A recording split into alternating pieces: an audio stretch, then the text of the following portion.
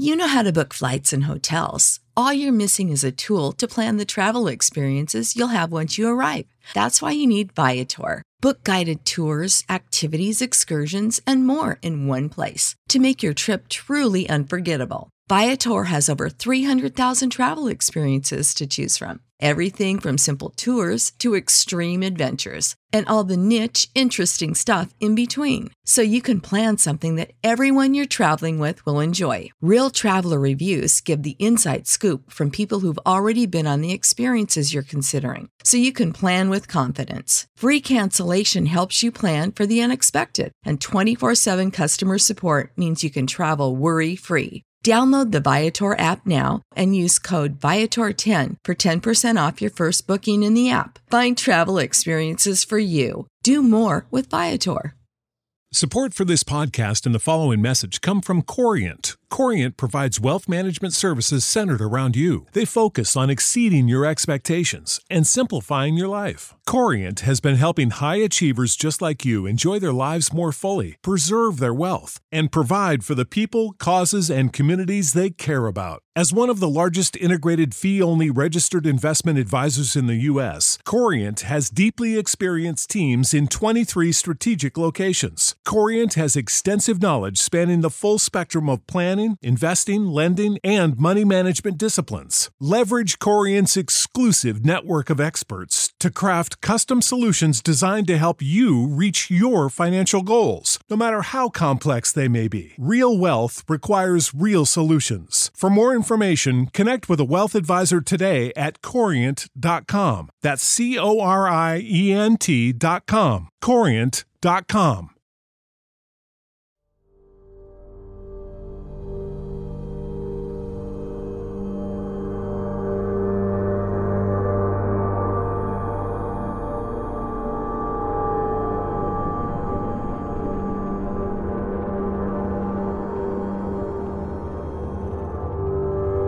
They claim that our eyes will just be created a slightly different from what they are. We talk, we see things are not normal.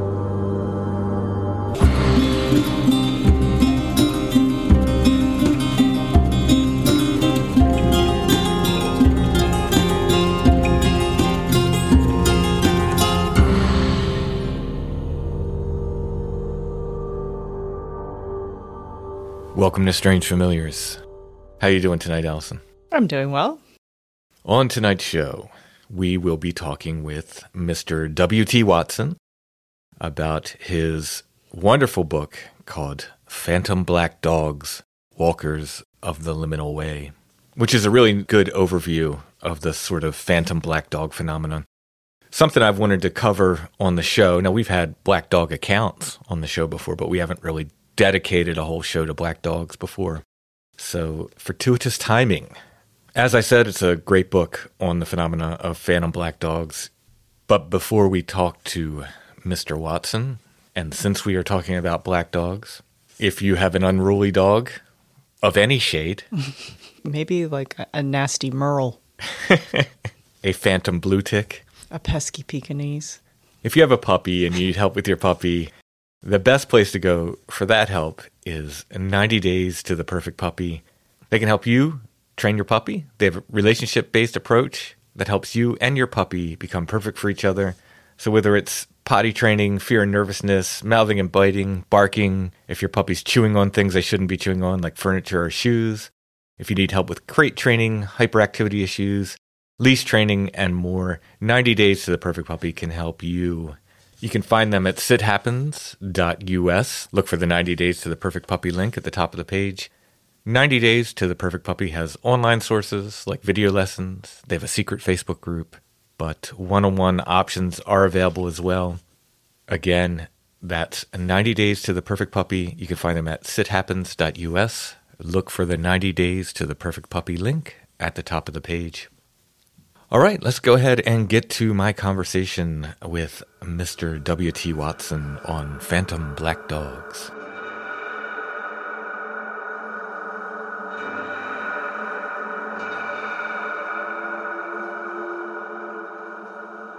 Tonight we're speaking with W.T. Watson, who we will call Travis, who is an author I know you've written at least 2 books. Have you written more than that?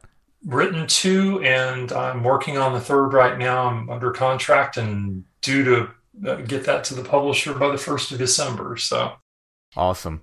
How are you doing tonight before we get any further? I'm doing well. A little late for my time frame, but you do what you can when you can, and everybody's got a different schedule. So I'm kind of one of those early to bed, early to rise people. Well, we're not quite coast to coast AM, but we record a little bit on the later side. So thank you for joining us tonight. Not a problem at all. I really appreciate the opportunity to be here tonight. So tonight we're going to be talking about your book, Phantom Black Dogs, Walkers of the Liminal Way, which you kindly sent to me and which I very much enjoyed. Excellent book, excellent kind of overview of the topic, presenting both black dog sightings and cases and some theories as regards to, what they might be. So what was the impetus to write this book?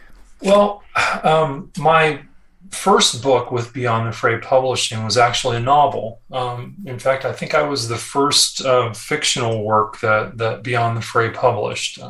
So I wrote a novel called Hunting the Beast. And while I was doing the research for that novel, I really wanted to come up with a different kind of main character. Everybody in the paranormal suspense world likes to write, wizards or fairies or vampires or werewolves or that kind of thing. And I have werewolves and so forth in the book, but I wanted a different main character. And I was doing research in lore, just kind of paging through the Phantoms and Monsters website and looking at some old lore sites and looking around. And I was reminded of the Phantom Black Dog. And so I started looking at that.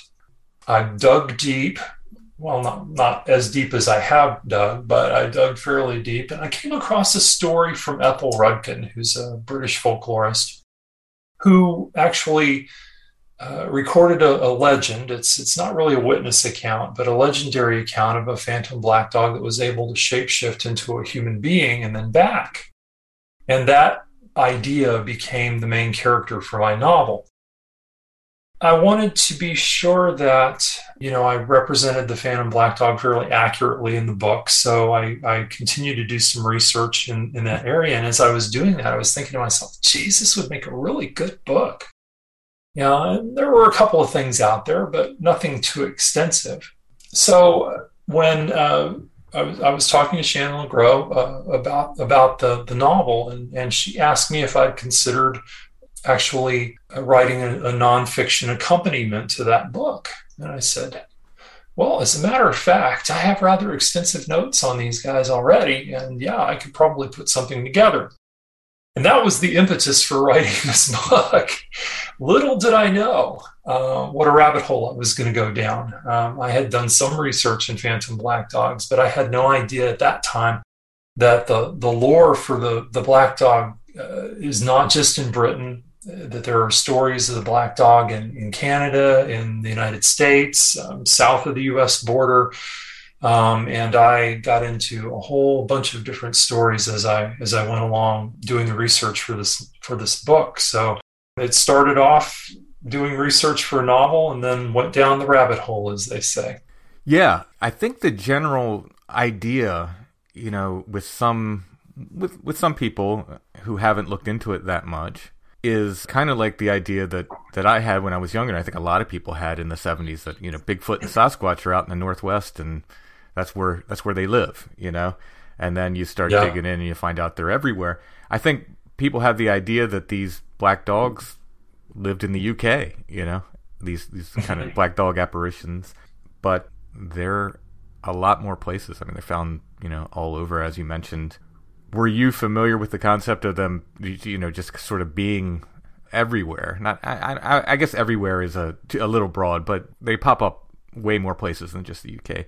Were you familiar with that going in, or is that something that was a kind of a new No, I actually, when I first started doing the research, I had obviously come across the British folklorists, and there's a rich mine of lore to dig into there. But as I started to dig into that lore, I started to wonder if there were stories of the black dog in other places. And when I started to look, lo and behold, there were. There were black dogs, as I said, in Canada, in the United States, south of the border. There's a rich vein of lore about black dogs in Central and South America. So I had no idea that the lore was so widespread. The only areas that I really didn't find black dog lore was the more Eastern Asiatic countries. I suspect there are a number of reasons for that, but I suspect that they probably have something to do with the same kind of issue that arises for Scotland. There are some black dog stories in Scotland, mostly on the Isles of Scotland, but the Scottish mainland has its own dog apparition called a Cooshie, which is a fairy dog. And it either appears as a green hound or a white hound with red ears, depending on the percipient.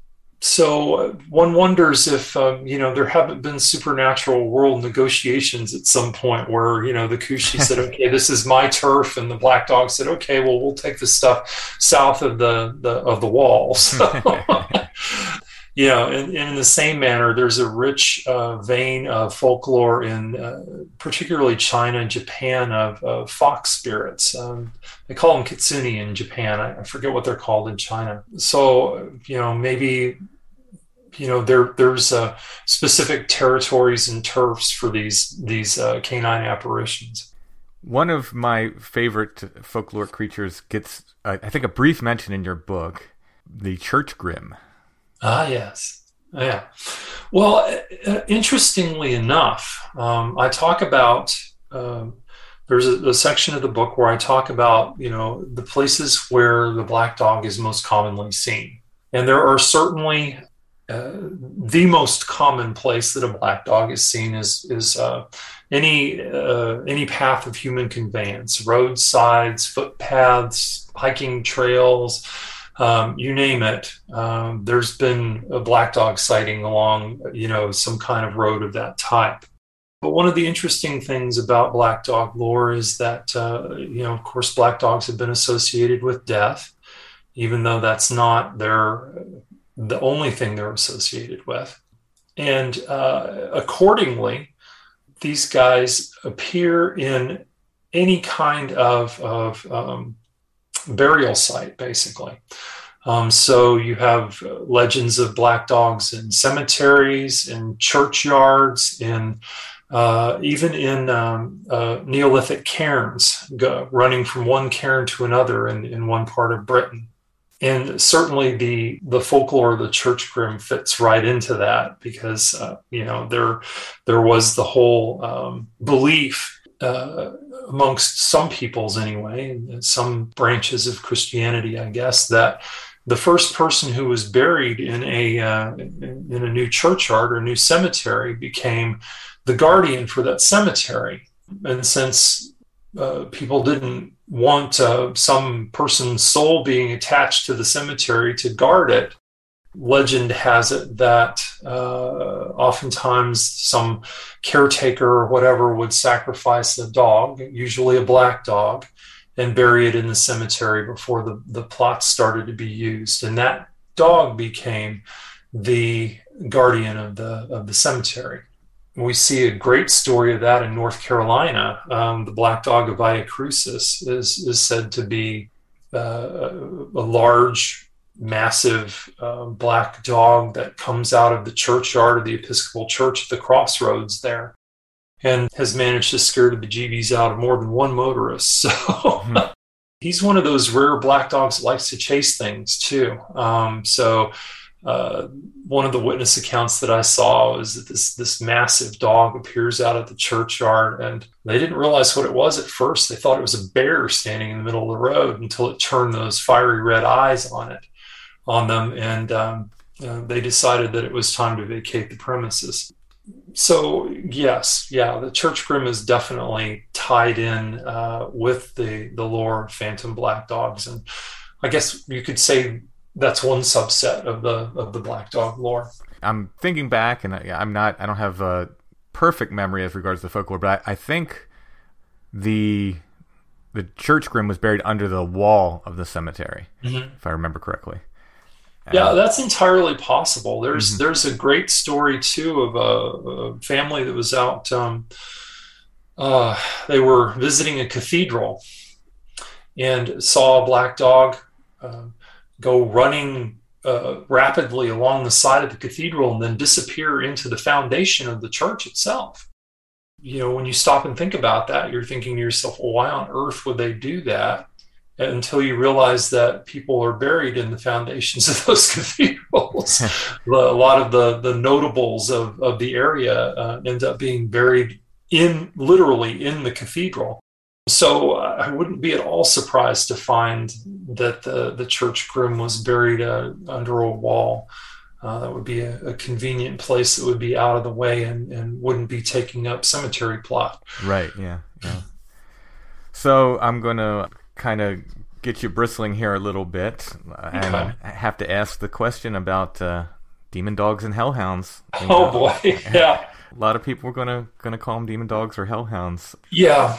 You covered it very deftly in the book, so we wanted to address that on the show. Yeah, well, I understand why people adapt that usage. The black dog apparition can be frightening. It can be very frightening.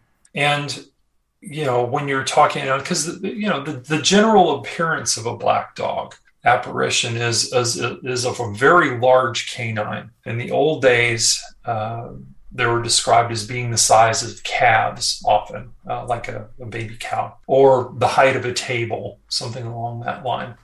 Nowadays, modern witnesses tend to equate them to things like Great Danes, Mastiffs, other large breeds of dog.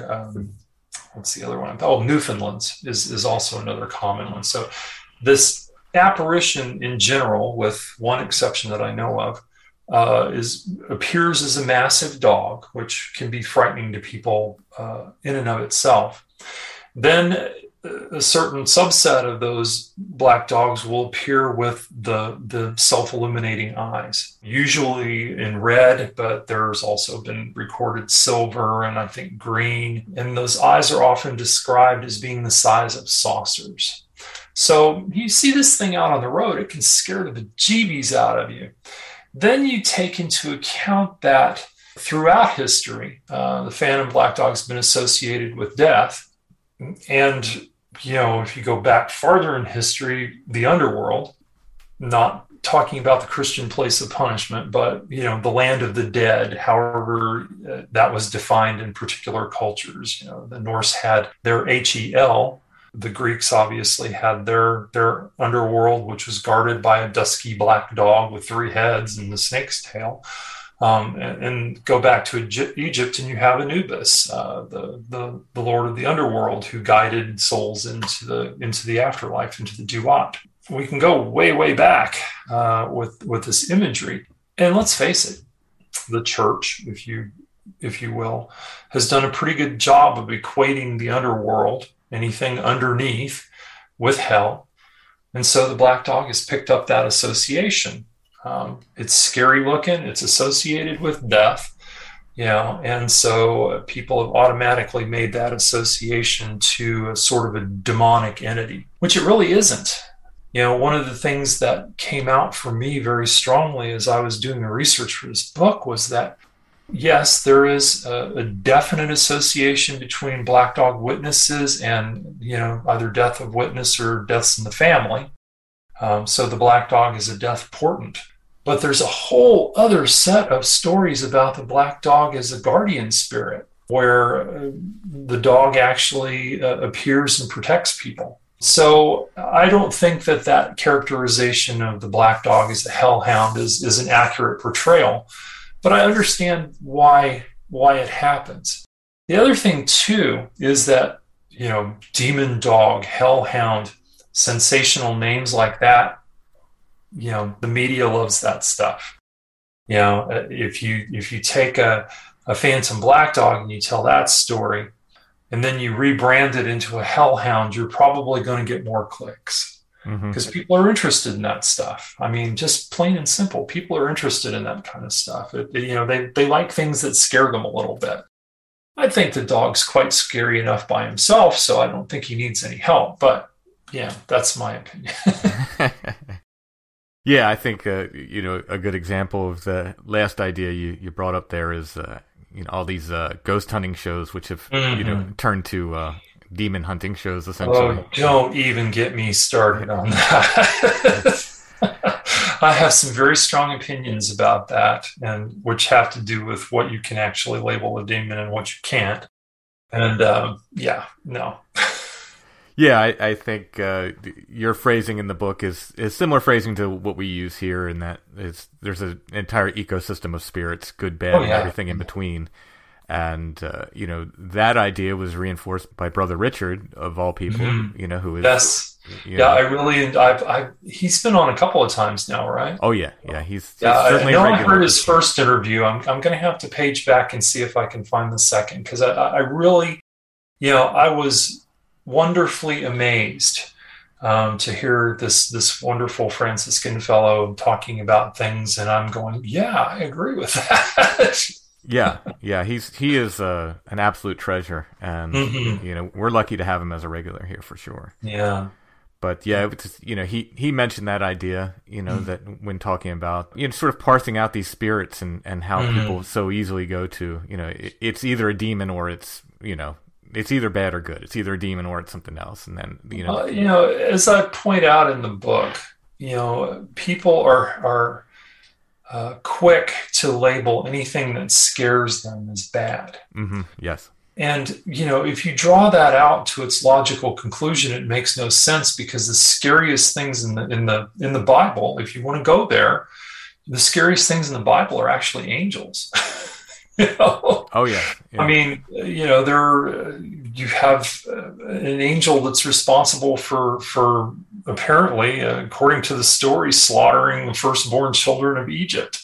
You have an angel that was responsible for, again, according to these particular scriptures, responsible for slaying something like 75,000 Assyrian soldiers outside the walls of Jerusalem. And every time one of these beings appears in front of somebody, the very first thing they tell people is, fear not. Right. Yeah. Yeah. Because they're awesome and scary. Yeah. Does that make them evil? No, I don't think so. Yeah, and some of the descriptive appearances of them in their in their not human form are incredible. All these eyes and wings and crazy stuff. I mean, 3 heads, one a snake, one a lion, and one a man or something like that, or one a bear. I forget. Oh yeah, it's we'd have to get Brother Richard on to give us the scriptural references, but yeah, I mean, some of the angelic references are they're frightening in and of themselves. Yeah. So, but what, you're going to start calling angels demons now? Right. So then what isn't a demon? Yeah, exactly. Basically, it's anything that doesn't scare you. It's your granny's spirit or something. I don't know. And what if she gets mad at you? So, yeah, what it basically boils down to with the black dog, though, is you have that death association, you have the underworld association, you have the fearful visage, and people tend to demonize, literally, things that scare them. And I don't think that our black dog deserves that, because it often is not. The black dog appears to do good things for people. So, I was pleasantly surprised to find the semi-local, to me, black dog. You mentioned several times in there the Snarly Yow. Oh, I love that name. I absolutely love that name. I would have written a whole section on Snarly Yow, but instead I kind of peppered Snarly Yow stories throughout the book, because it's so evocative. So for listeners, regular listeners to the show, we often go to a place called Michaud Forest. That is part of the South Mountain chain in Pennsylvania. Okay. South of the Pennsylvania line, the South Mountains continue into Maryland, and that is kind of the home of Snarly Yow. It is indeed, and as documented in a wonderful little book called South Mountain Magic, the author's last name was Dahlgren, if I remember right. Mm-hmm. And there are several Snarly Yow stories in the book. One of my favorites, and this goes to that idea of the black dog being a little scary at times, is I believe the fellow's name was William, but don't quote me on that. Fellow goes off to the general store and gets some things for his family, and he is walking back to his home, and Snarly Yow appears on the path in front of him. Well, these old guys, I guess, were a bit sturdier stock than some, and so he sets his packages down. He's going to move that darn dog off the pathway in front of him, right? He proceeds to wail away at Snarly Yow. Now, of course, he can't touch this apparition. He's basically fighting air. But the interesting thing about this story is that the more he strikes at this creature, the larger it gets. There's a story in England where somebody sees a black dog that actually grows to the height of the trees before it disappears. But this story doesn't mention how big the dog gets, but apparently it got big enough to where this fellow just finally said, you know what, I give up, and backs away, and and the black dog, then the Snarly Yow, then proceeds to walk off and disappear. We see this behavior of these black dogs obstructing pathways, roads, whatever, fairly frequently. And, one wonders, after reading some of the other stories in the book, if this isn't part of the dog's guardian aspect. Mm-hmm. I tell there's another story that comes from England, from Norfolk area, which is the territory of Black Shuck, which is one of the scarier black dogs. But in this case, this young fellow was riding back from a dart tournament on his bicycle. He was on his way home. You very frequently see in these stories that these people are somewhere else and they're on their way home. So they're neither here nor there. Mm-hmm. It's a very liminal space, right? So he's pedaling along on his bicycle, minding his own business, and it's dark outside. And he passes a very large black dog sitting at an intersection. Now, as anybody who's ever ridden a bicycle can tell you, almost everybody I know that's ridden a bike has had at least one bad experience with a dog. And this fellow was no exception, and he picked up his pace so he could put some distance between himself and this dog. Except that he hears the dog running along behind him. And he's like, oh boy, I'm about to get bitten from behind. Dog runs up beside him and does what black dogs do. It looks at him. I call it the black dog stare. These apparitions very frequently have regard for the people that are seeing them. Runs past him and then stops in the middle of the road. And this fellow's like, oh boy. So he jumps off of his bicycle and he puts the bike in between him and this large dog, right? Because he thinks this dog's about to attack him. Dog stands there, doesn't do a thing. But down the road a little ways is what the Brits call a spinney. It's basically a clump of trees and brush and so forth. And out of this spinney comes hurtling a car. I mean, it's proceeding at a very rapid pace. It jumps up onto the roadway and kind of fishtails and takes off down the road. And this fellow realizes that if the dog hadn't stopped him, he would have been in front of that roadway when that car popped out onto the road. And very likely would have been injured or killed.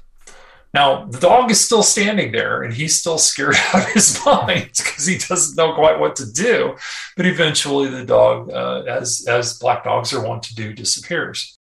So he knows he's had a supernatural occurrence.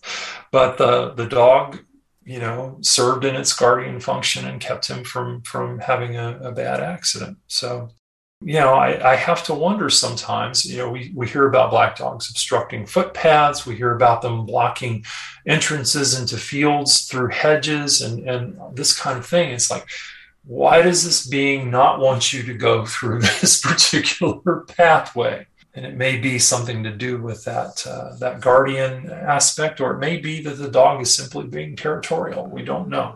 Right.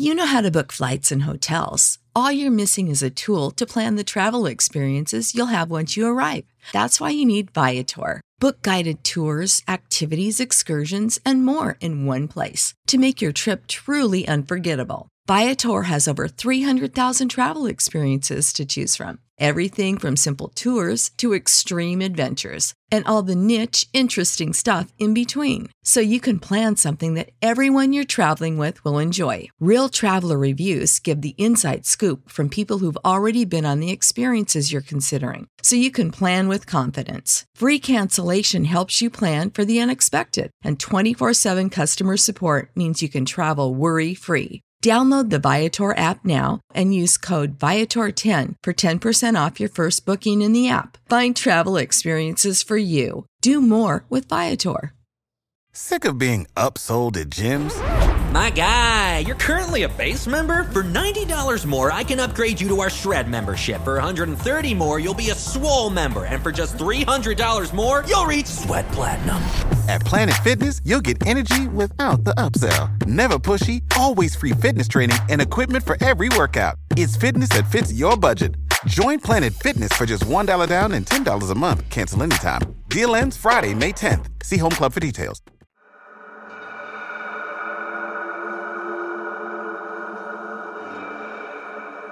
Some of these ideas, some of these accounts bring up these sort of what I call boxes that I check off with a lot of paranormal encounters.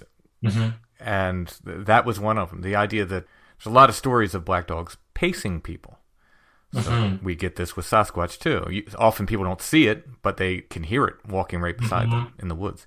So there's this... nobody's ever outrun a black dog. Even there's a story about the young fellow who's riding a motorbike and got going in a pretty good clip, and the dog was keeping up with him. So you don't outrun them. And yeah, they do. The interesting thing about the black dog is, unlike Sasquatch, which likes to remain kind of out of sight a lot of times, you'll hear it pacing you, but you won't see it. Right. The black dog typically you will see, and it will let you know that it knows you're there. That black dog stare gives you this regard. However, it doesn't want to interact with you. People have tried to pet these creatures, and because they thought, oh, look at the nice doggy, right? And they go to pet the dog, and they realize they're having a supernatural encounter when their hand passes through the dog. But and the dog will tend to move away from people that are trying to approach it. So like Sasquatch does the pacing thing, but usually does it out in the open. But the interesting thing about black dogs is that it's almost as if they have a designated territory, because they'll appear in one place, they'll walk along with the person for a period of time, and then they'll disappear in another place. And that place can be, they've been known to walk into trees. As I said, there's stories of them disappearing into churchyards and specifically into tombstones. Into the story I was telling earlier, into the foundation of a church, burial cairns, you name it. They will, but there always seems to be like a designated area that they work in, particularly in Britain. That's not quite as strong a association with the black dog here in the United States and Canada and south of the border. With these designated areas, they sort of, if we want to loosely call them boundaries, this is the area in which they appear in. So we have these sort of geographic boundaries, loosely speaking. Are there temporal boundaries? Are they seen only during the night, or are there instances of them seen night and day? Well, there are daylight sightings of black dogs. They tend to be the exception to the rule, though. Most of your black dog sightings happen in the liminal times, particularly at dusk. And often at night, particularly at midnight. Yeah, there does seem to be kind of if you're going to look for a black dog, if you actually want to have this encounter, your best bet is to find yourself a nice British footpath that parallels one of what they call a straight track, what people call ley lines too, that parallels a straight track, and then go walking along that at dusk. And that's probably your best chance of seeing black dog. But yeah, so they do tend to have some sort of, there have been daylight sightings, but they're not nearly as common as your dusk and nighttime sighting. Going back to our checklist of supernatural things, we have the bulletproof aspect. Oh yeah. I don't know that black dogs are so much bulletproof as they are just not there for the bullet. But there are several interesting stories in the book. In fact, I did a section on firearms and black dogs. One of my favorites is actually a Central American story that happens in Mexico. And this young man is, again, walking from a village where he'd been attending social function and going back home. So he's neither here nor there. He's walking along on this road, and he hears a vehicle approaching, and he decides that he's going to hide himself away because he's carrying basically an illegal firearm. He has a revolver with him. So he jumps over a fence and hides behind a berm for a little bit until this vehicle passes, because he's afraid it'll be the police or the local militia, and they would take his weapon from him. He gets back up and goes back on the road, and he begins his trek again. And this large, they call them cadejo in Central America. I think they may call them nahual in Mexico, but a nahual is also a sorcerer, so it gets a little confusing. But this black dog appears to him and is of such a frightening visage that, the young man pulls his gun out and, tries to warn the beast off that way. And of course, it's not having it. He tries to fire on this dog. He pulls the trigger on his .38 revolver, and the bullet comes out of the barrel and stops and falls to the ground. Well, not to be deterred, he tries again. He pulls the trigger, the gun fires, the bullet exits the barrel, it stops and falls to the ground.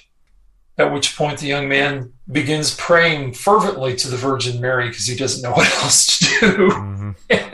And the black dog promptly disappears. That's probably one of my favorite firearms stories. So the gun doesn't even shoot. Yeah. There's a one sentence story in one of Ethel Rutkin's articles on the black dog, who again is a British folklorist who's really the seminal black dog folklore person. She wrote one of the first folklore articles on black dogs. And the one sentence is basically that Sam Pretty-Well, decided that he was going to fire on a black dog that was standing next to a willow tree. And when he actually, I believe he's using a shotgun or something along that line, it burst his gun barrel when he tried to shoot at this black dog. So black dogs seem to have a deleterious effect on firearms. There's a snarly yow story about a gentleman who's described as a crack shot, one of the local hunters who doesn't miss and encounters snarly yow and decides he's going to bag this thing once and for all. Opens fire on it with his rifle, and nothing happens. Literally nothing happens. I mean, it's as though he's not shooting at anything at all, and he knows that his aim is good. And apparently, when he comes back to tell the story, he's quite pale.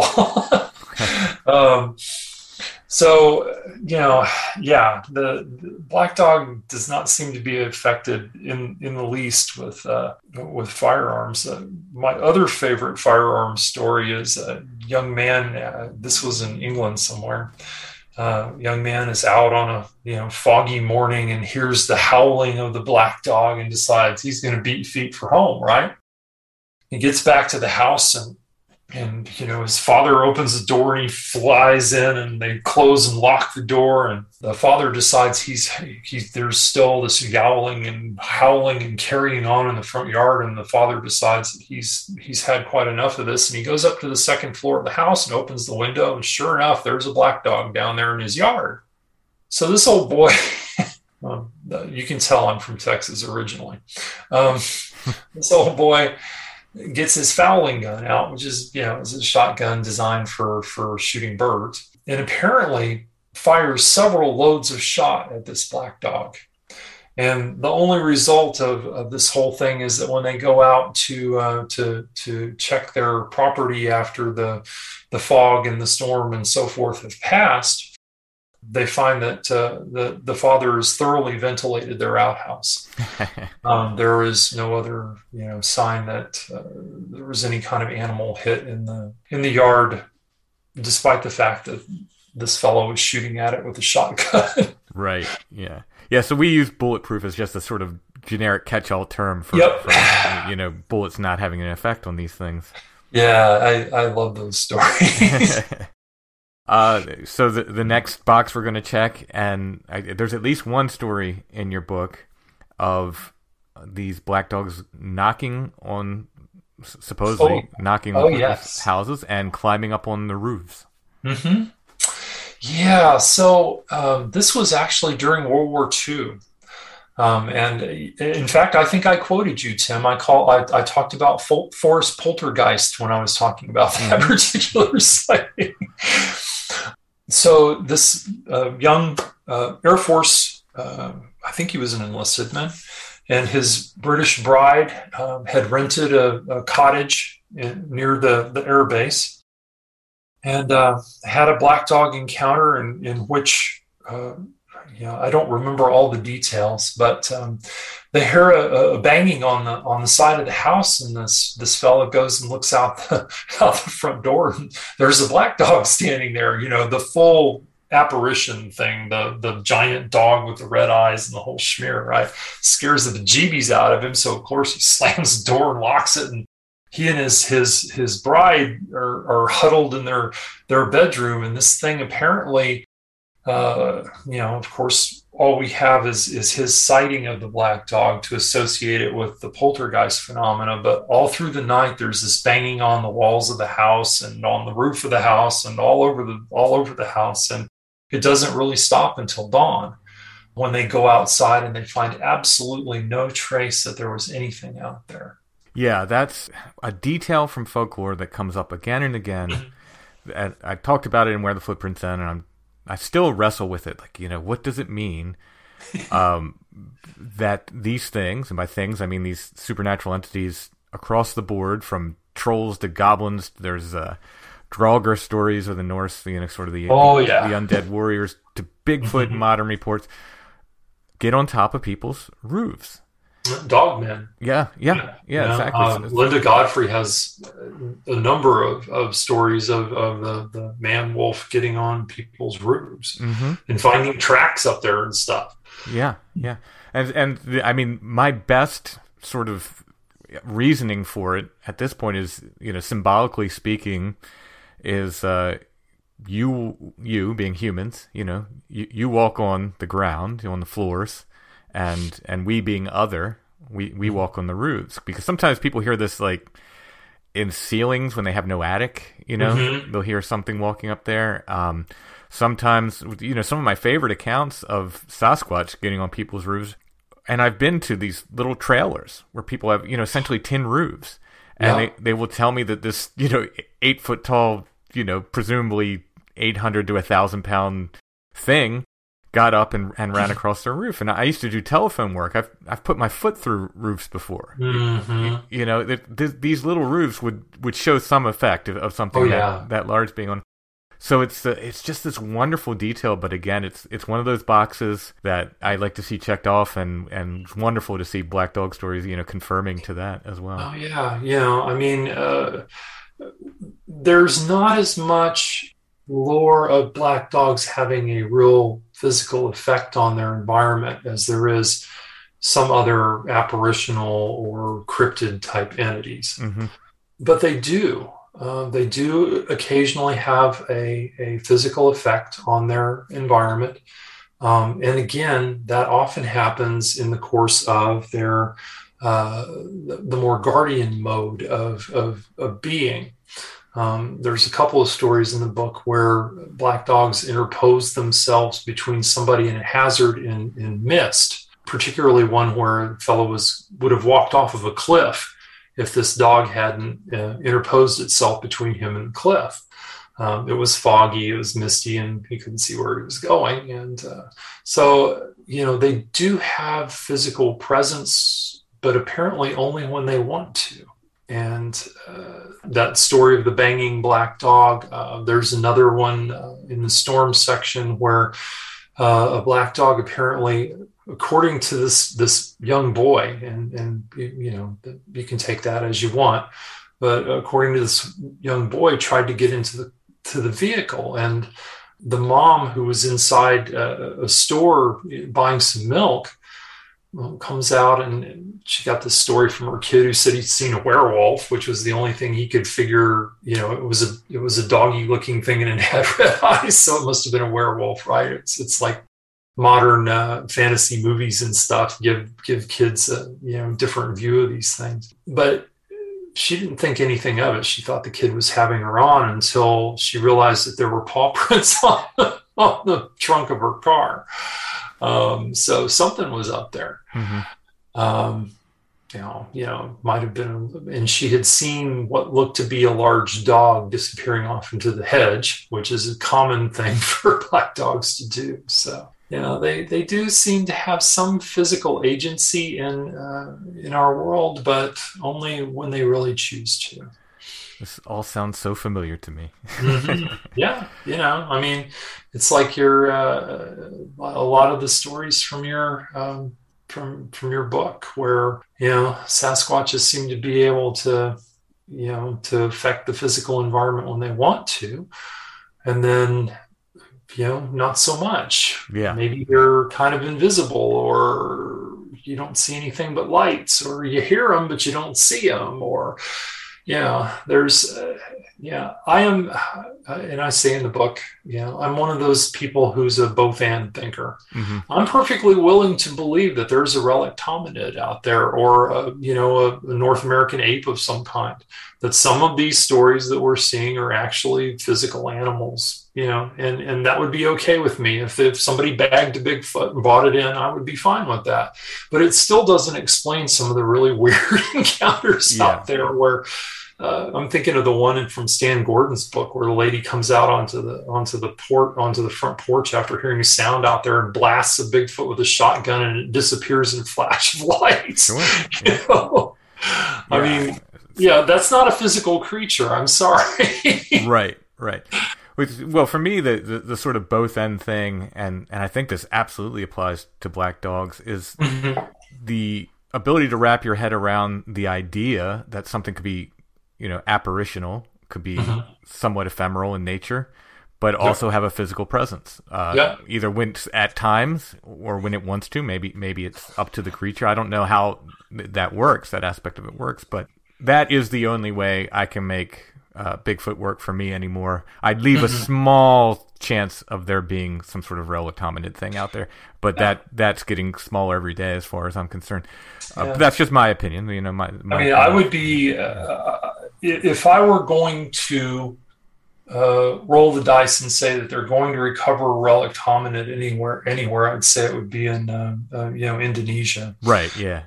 Where they have that's the biggest window I'll leave open for that. Yeah. Something like that, perhaps. There certainly were Gigantopithecus type creatures, and they didn't, from a geological standpoint, they didn't exist that long ago. I find it difficult biologically to assume that there's a breeding population of those critters running around in the forest, but I'm never ever going to say, nope, won't happen. Right. Yeah. Almost invariably, I'll be proved wrong, But I've loved the stories of high strangeness since I was a kid, and Bigfoot was one of my first loves. So, I was the kid who had read Ivan Sanderson by the time I was in 6th grade. Right. Well, there wasn't a heck of a lot to read. I think you're a little bit older than me, so we probably grew up reading a lot of the same books on the topics, and there just wasn't a lot out there when we were young. Yeah, it's like there's an embarrassment of riches now. You have all of these different people who are researching topics, and as presenting their findings, and no matter what you think about what they think about things, just the stories themselves are so rich. Mm-hmm. And that you're grateful that that people have documented all of these different things that they've either encountered or had witness testimony of. Absolutely. So another thing that comes up as regards a lot of these different cryptid creatures, or whatever you want to call them, is sort of odd locomotion about them. They don't move like natural animals. Right. And I know there's at least one story in your book about a black dog that has kind of odd locomotion, or seems to float above the ground, if I'm remembering correctly. Well, yeah. I mean, what happens a lot of times with black dogs is that, first of all, you have the partial apparitions where the black dog appears without a head, you can't see the feet or something like that. I mean, there's a whole subset of those, particularly in places like Norfolk. The Black Shuck territory seems to be rife with them. You get the rattling chains and the headless black dogs and all kinds of scary crap running around in that region of the world. I think the one that you're talking about was a very brief encounter that a man had where the black dog was actually running along a railroad line, I believe, and he remarked on peculiar sort of gait where, while it didn't seem to be moving its legs, it was still moving along, being propelled along. And we see that in a couple of the stories where people have remarked that the thing seemed to be moving a whole lot faster than its legs were moving. Yeah, yep. And like I said, nobody's ever outrun a black dog. So again, there's the story of the young man who's riding a motorcycle and had a black dog pacing him. There have been people who have been riding horses, carriages, automobiles, whatever. If the black dog wants to keep up with you, it's going to keep up with you. And oftentimes people will remark that it doesn't seem like the dog should be running as fast as it actually is. Mm-hmm. Or moving as fast as it actually is. Yeah. Because it's having no difficulty keeping up with you. Yeah, sort of almost effortless. A lot of Bigfoot witnesses will talk about a gliding motion, like they're on cross-country skis or something. And the guy just goes straight up a hill. It's like, this 800,000-pound creature just goes whoosh up a hill, and you're like, okay, how did that happen? Yeah. So we got to talk about glowing eyes. And, this is a almost constant feature with the black dogs.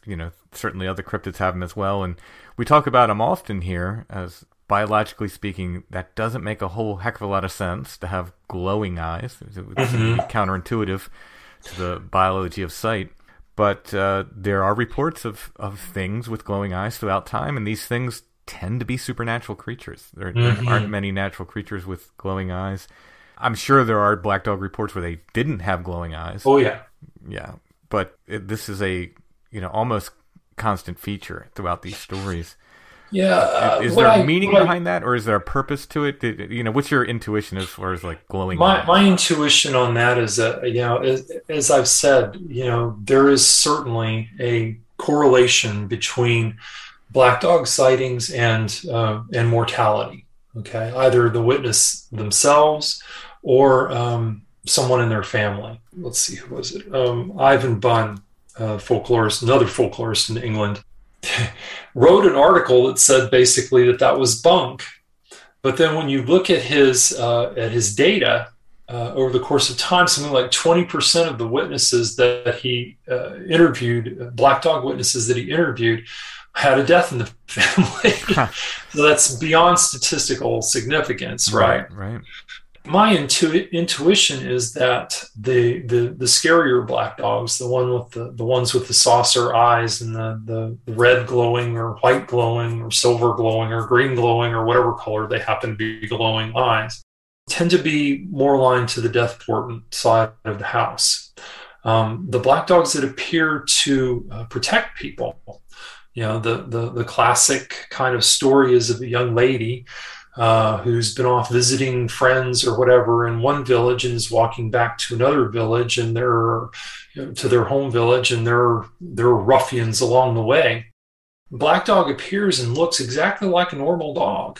There's no glowing eyes, none of this stuff. It's just this very large, very massive black dog that accompanies this person past whatever threat there is along the way. And then they realize that they're having a supernatural encounter, not just a friendly farm dog, when either they try to pet the thing and the hand falls through it, or it disappears in front of them.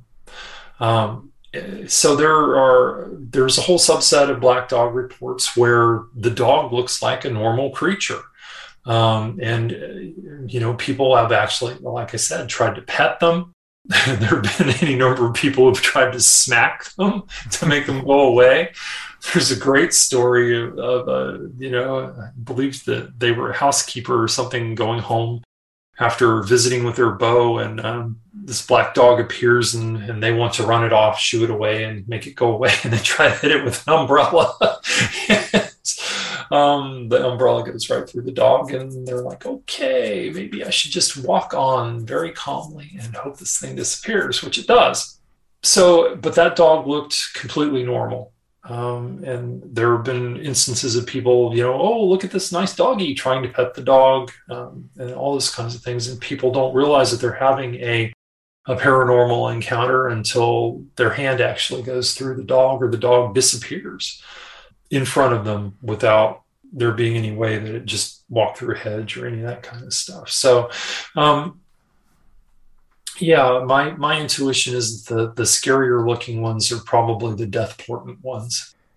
Now, we collect here many stories of the entity that we've come to call Flannel Man. These ghosts that appear in checkered or flannel shirts to people. We'll call them ghosts, some sort of apparitional entity.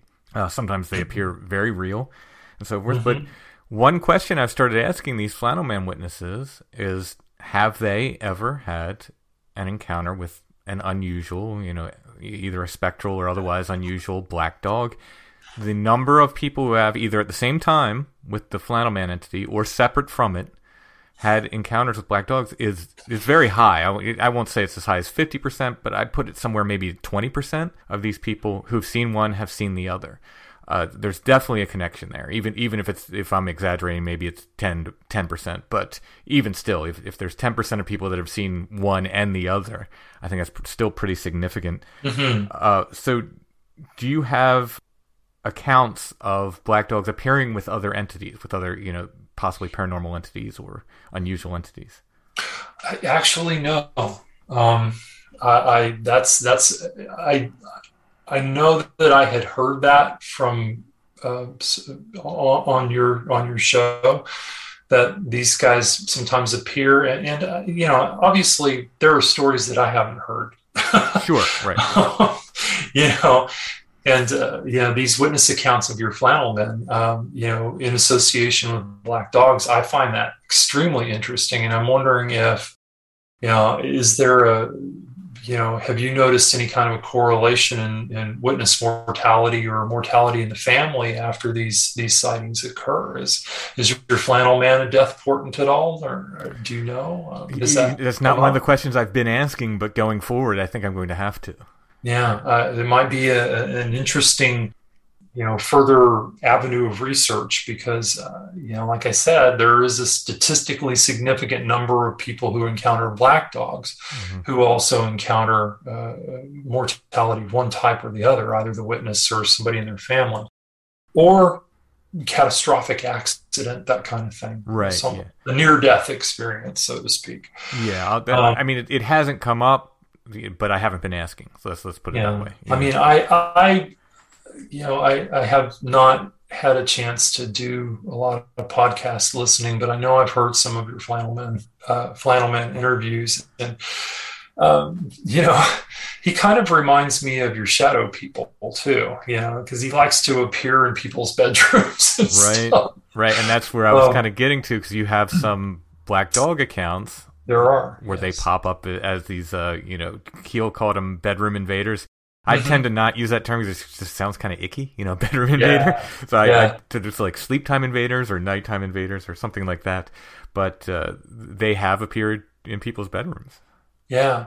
Now, the interesting thing about indoor black dogs, one of the things that I rang a bell with me when I was doing my research is Linda Godfrey, who's famous for her man-wolf research, talks about there being, kind of two different kinds of these cryptid creatures. One of which has a very rough coat and is very wolfish looking, and the other one, which is kind of an anuboid sort of creature that's black and has a smooth coat and has a tendency to appear indoors. We see the same kind of correlation in black dog lore when we start to talk about the dogs that appear in houses. Tend to be, whereas the black dog that appears out of doors tends to be a kind of rough-coated animal. I often think of the coat of an Irish wolfhound, if you've ever seen one of those. Sure, yeah. It's kind of a rough, bristly coat, right? So these outdoor black dogs tend to have this sort of a coat, whereas black dogs that are seen indoors actually tend to be more smooth-coated. There's not a whole lot of sightings of black dogs indoors. But as a matter of fact, the fellow who's a researcher, an academic researcher in the psychology and sociology of people who have paranormal encounters, got his start because he actually had his name is Simon Sherwood, got his start because he actually had a black dog encounter in his house when he was a child. And he's laying in bed and he's certain, even to this day that he was wide awake when this happened, and this dog just appeared in his bedroom, scared the bejeebies out of him. He describes it as being as tall as the bed frame that he was on, and again there was that intense regard that this animal had for him, and then it then disappears just as it appeared. And this affected him so strongly that he's, taken this as his topic of research in his academic studies. So, yeah, the flannel man black dog connection for us came from my wife, who had a flannel man. She's the one who introduced me to the phenomenon when she had her own encounter back in the 90s in what was her childhood bedroom we were staying in, and she said when she was younger, she used to see black dogs in there. She's absolutely terrified of them. Oh, yeah. So that's what the first thing that, started me at. I think I mentioned the two together, and then some of these other flannel man witnesses were like, hey, I had a black dog thing too. And then that's where that connection came up. So she definitely had them, in her bedroom as well. Oh, no. Okay. So the black dogs were appearing inside then? Yeah. Mm-hmm. Yeah. Were they the glowing-eyed variety? Your black dogs, were they glowing eyes? Oh, absolutely. Yeah, glowing eyes. Were they big? Yeah. She to this day she doesn't like talking about them. She's okay. I'm not gonna push it, but I'm just I'm constantly fascinated. I've had somebody contact me with a black dog story, since I've been appearing on podcasts. So these things are still happening today. Oh yeah. Mm-hmm. This is not a historical phenomenon. Right. There are still people seeing them. But going back to the indoor encounters, probably the story that affected me strongest was the Van Passen story, where this gentleman was renting a house and was a journalist, was renting a house in France, and saw a black dog on the staircase of his house one night. And he was like, well, okay, that's unusual, but he kind of set it to the side of his mind, went out of town on business and came back, and several of the people who lived in the house had seen the same thing. This black dog kept appearing on the stairs of the house. So he and his son and I think one other fellow decide that they're going to stake out the staircase and see if this apparition appears again. Unfortunately, he also had 2 dogs with him, which he described as police dogs. So they may have been German Shepherds or something along that line, Malinois, something along that line. He doesn't really say in the account. And it's unfortunate because the black dog does appear, starts to make its way up the staircase, realizes that there are people there, and starts to make its way back down the staircase where it disappears. And the 2 dogs take off in pursuit. There ensues what appears to be the 2 dogs fighting with something invisible. And one of the dogs is actually killed in the encounter, which was kind of the last straw for this fellow, this journalist. And he calls his village priest, right, which was the thing to do. Apparently in that time period, I think that was 1920s or 1930s. Now, oddly enough, and this was a part of the story that really puzzled me. The village priest promptly diagnosed his problem as one of the maidservants in the house, young woman, teenager, I believe, and said that she was responsible for this creature appearing in his house. Well, he lets the maidservant go, and sure enough, the apparition stops appearing in his house. Now, I've heard of poltergeist phenomena being attached to, pubescent, prepubescent children, but I've not ever heard of an apparition actually being attached to it. It's particularly, I guess you could have called it a poltergeist since it actually had a physical effect on the dogs. But one wonders what the village priest knew about this young lady. This gentleman didn't know, Right, yeah, as an interviewer, I'm going, okay, I have questions for the priest, Yeah, I would like to have a chat with the priest. It's like, what do you know that we don't know? Of course, priests hear all kinds of things under the seal of confessional, so there's no telling what this young lady could have been up to. But I found that extremely interesting. Yeah, it's very interesting. So one final bit of high strangeness before we finish up here. Okay. And, the weirder the better sometimes for me, that there's accounts of black dogs speaking. Mm-hmm. Yeah, there is in particular one story in the book where, and again, the speech thing is extremely uncommon.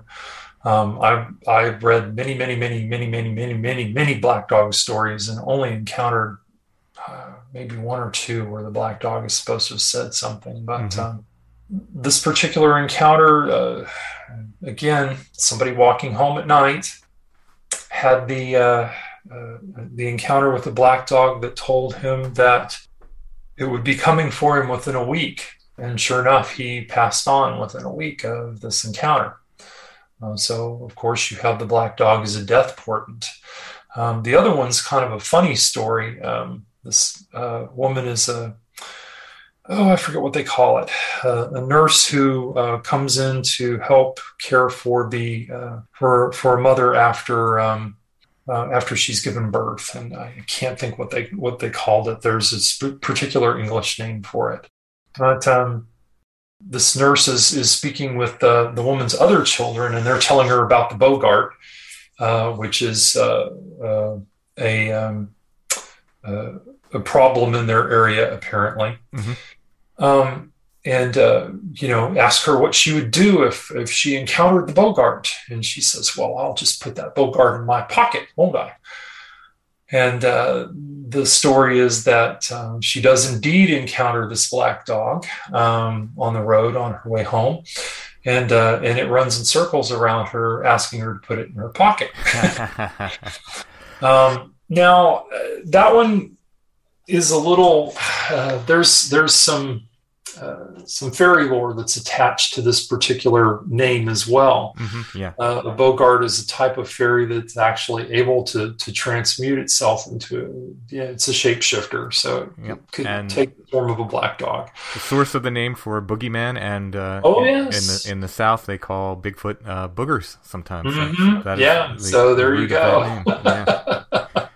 But so I question whether this was a classic black dog or whether this woman had a fairy encounter. But either way, it was an interesting story, and the being did choose to take the form of a large black dog for this particular encounter. So, and it did speak to her. But there's not, black dogs don't run around talking to people normally. As I said, their big thing seems to be the eyes. Mm-hmm. Even if you're not encountering the flaming red-eyed black dog, this dog has regard. You know that it knows that you're there. Right. It's not just this specter that's wandering along the side of the road and you happen to see it. It knows that you know that it's there, and it looks at you. And its regard is impressive enough to make an impression on people that lasts for decades.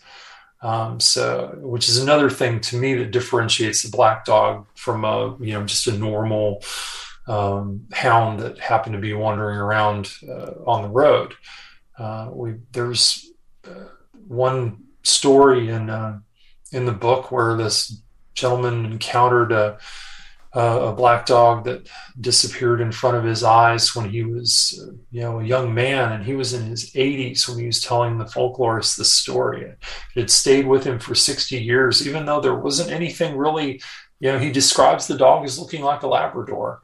I mean, it wasn't even particularly massive. It wasn't as big as a Mastiff or any of that kind of thing, but there was something about that dog that stayed with him for all those years. These dogs definitely have an effect on people. They're not easily forgotten. Yeah. Well, that's a box you can check across the paranormal there. Oh, yeah. The book is Phantom Black Dogs, Walkers of the Liminal Way by W.T. Watson. His other book is called Hunting the Beast, his novel. Both are published by Beyond the Fray Publishing. Is that the best place for people to get your books? I'm sure they can find them wherever they buy books, but is there a preferred method? Actually, the book is mostly available on Amazon at this point. Okay. For contractual reasons. And I know for a fact that the paperback is available in Britain, and because I did an interview with somebody in Britain and actually checked to make sure it was available there. And of course it's available on Kindle and so forth. Very good. Highly recommended. Excellent book on the topic. I want to thank you for taking your time to come on Strange Familiars. Thank you very much for having me on, Tim. And if people are interested in following me, I'm on Facebook and Instagram and Twitter and all those places. I've given you the addresses for show notes. So, I'm always happy to see more followers because, as I said, I'm in the process of finishing up another book right now. Well, we look forward to it. Thank you once again. Thank you, Tim. I appreciate your time.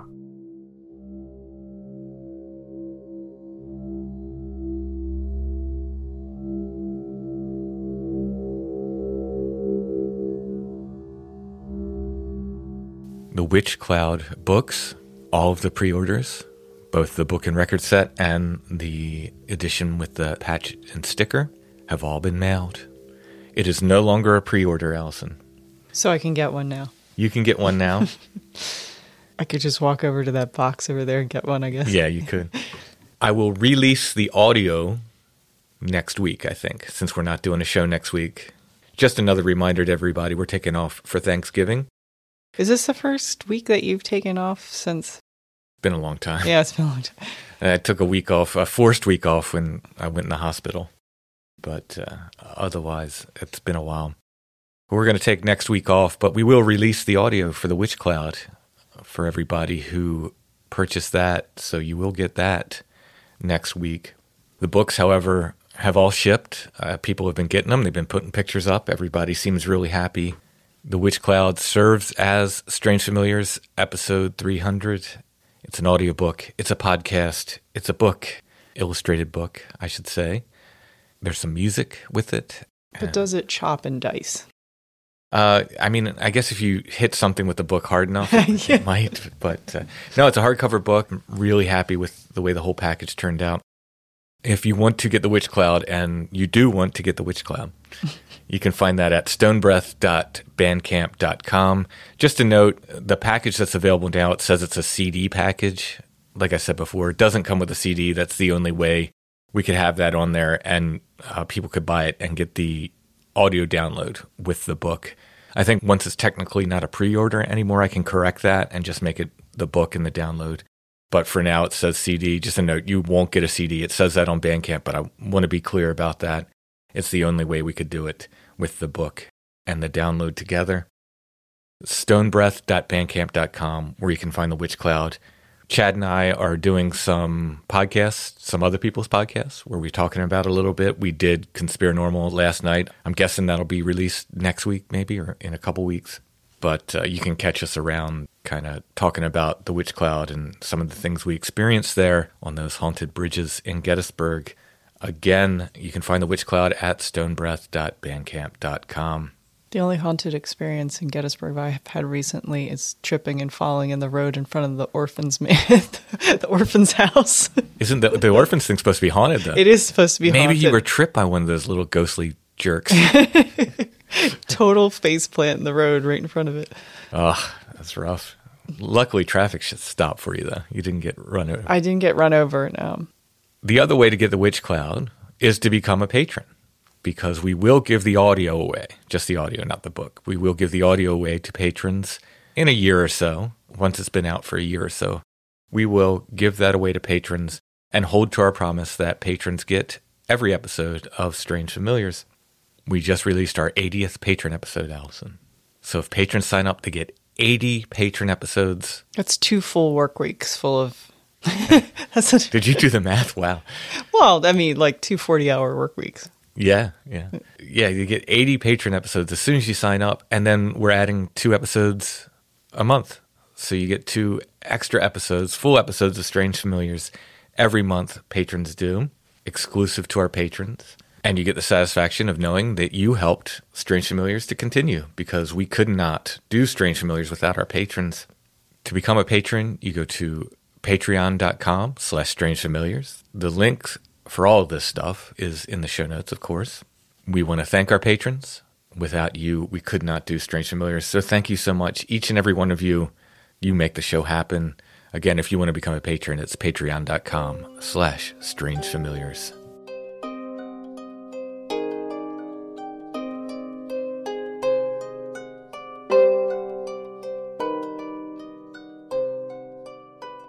Is this the best you could do, Allison, for a scary phantom black dog?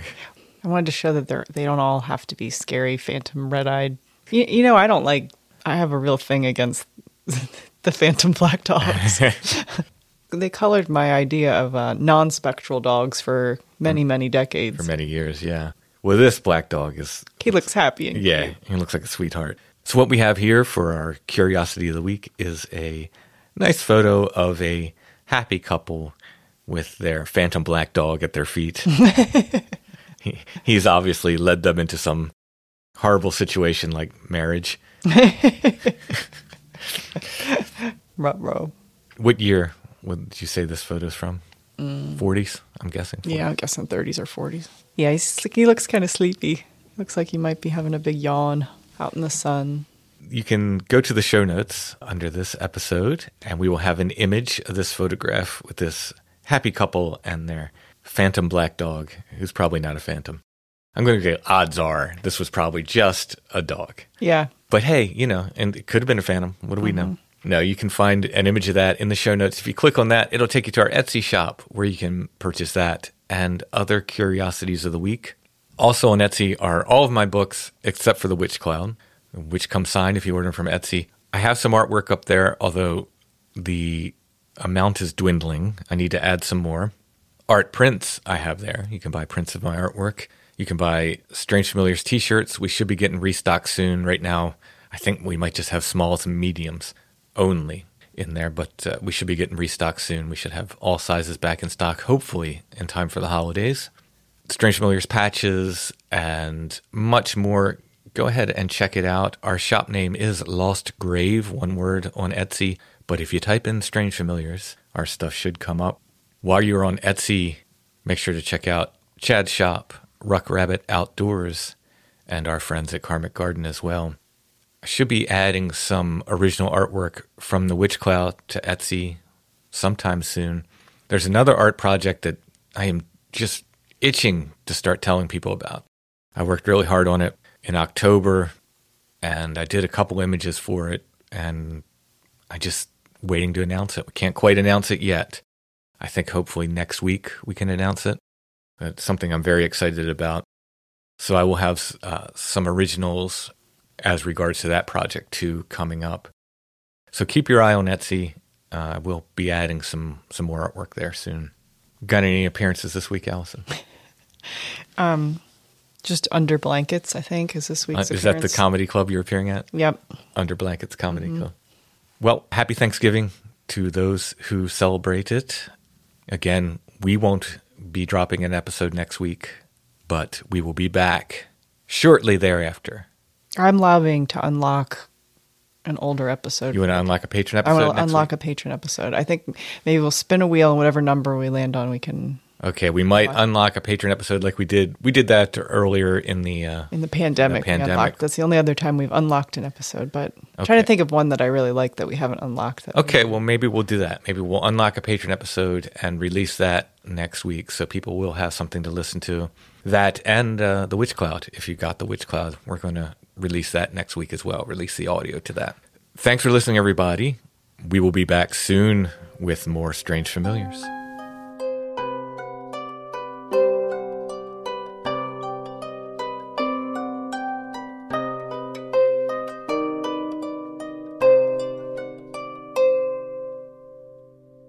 Strange Familiars is a production of Dark Holler Arts, music, books, art, podcasts, and more. Intro and background music is by Stone Breath. The bunny's in the background making noise. If you hear noise in the background, it's the bunny. Intro and background music is by Stone Breath. If you want to hear more or purchase music by Stone Breath, you can go to stonebreath.bandcamp.com, where you can also find The Witch Cloud. Strange Familiars is on Facebook, facebook.com/strangefamiliars, where you can join the Strange Familiars gathering group.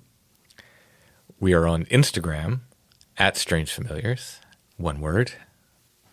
And you can find us on the web at strangefamiliars.com. And the bunny is really distracting me with all the noise she's making. Well, don't give somebody a yummy cardboard box and then expect to record. Exactly. She's got to organize her area. She's very likes to keep a neat area. She doesn't know how to keep a neat area, but she attempts to. I feel like they were kind of kindred spirits in that. I would love to keep a neat area. I'm just physically incapable of it. Unable to do so.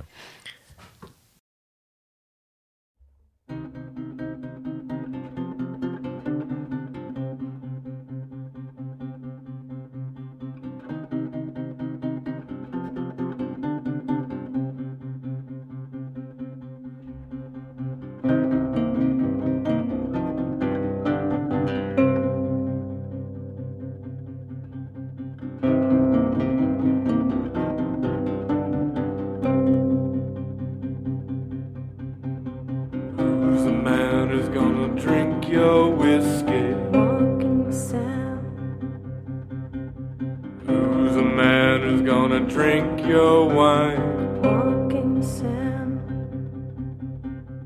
Who's the man who's gonna turn your mood? Walking Sam. Who's the man who's gonna drink your blood? Walking Sam.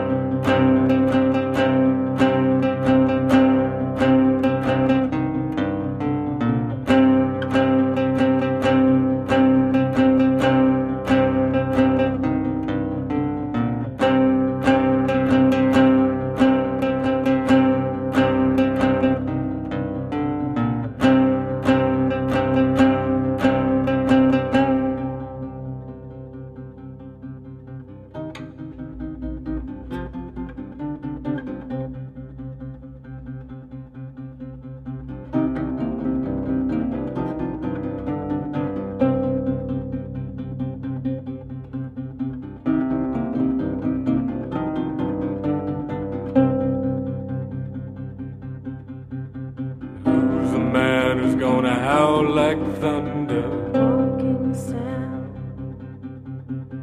Who's the man who's gonna cry like rain? Walking sound. Who's the man who's gonna chase your dog? Walking sound. Who's the man who's gonna fade like fog? Walking sound.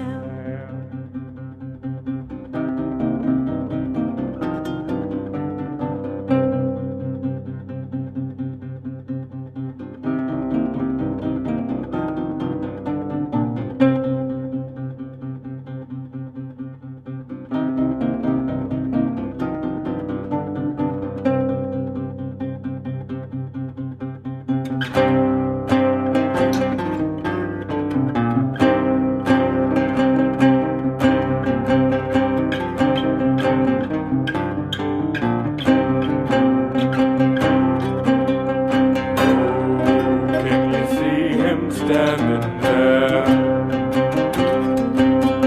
so tall with that long and tangled hair. He's got death upon his tongue. Walking Sam's gonna call to someone.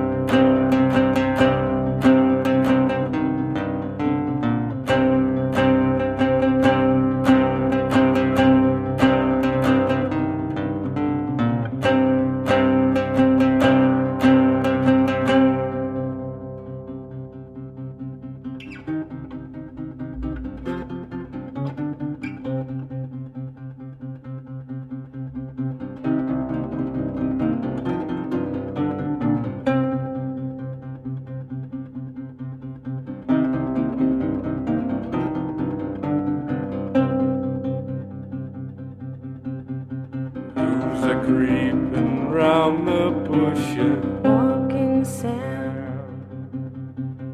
Who's a creeping round the grave? Walking sound. Who's a playing with a bone? Walking sound. Who's a creeping all alone? Walking sound.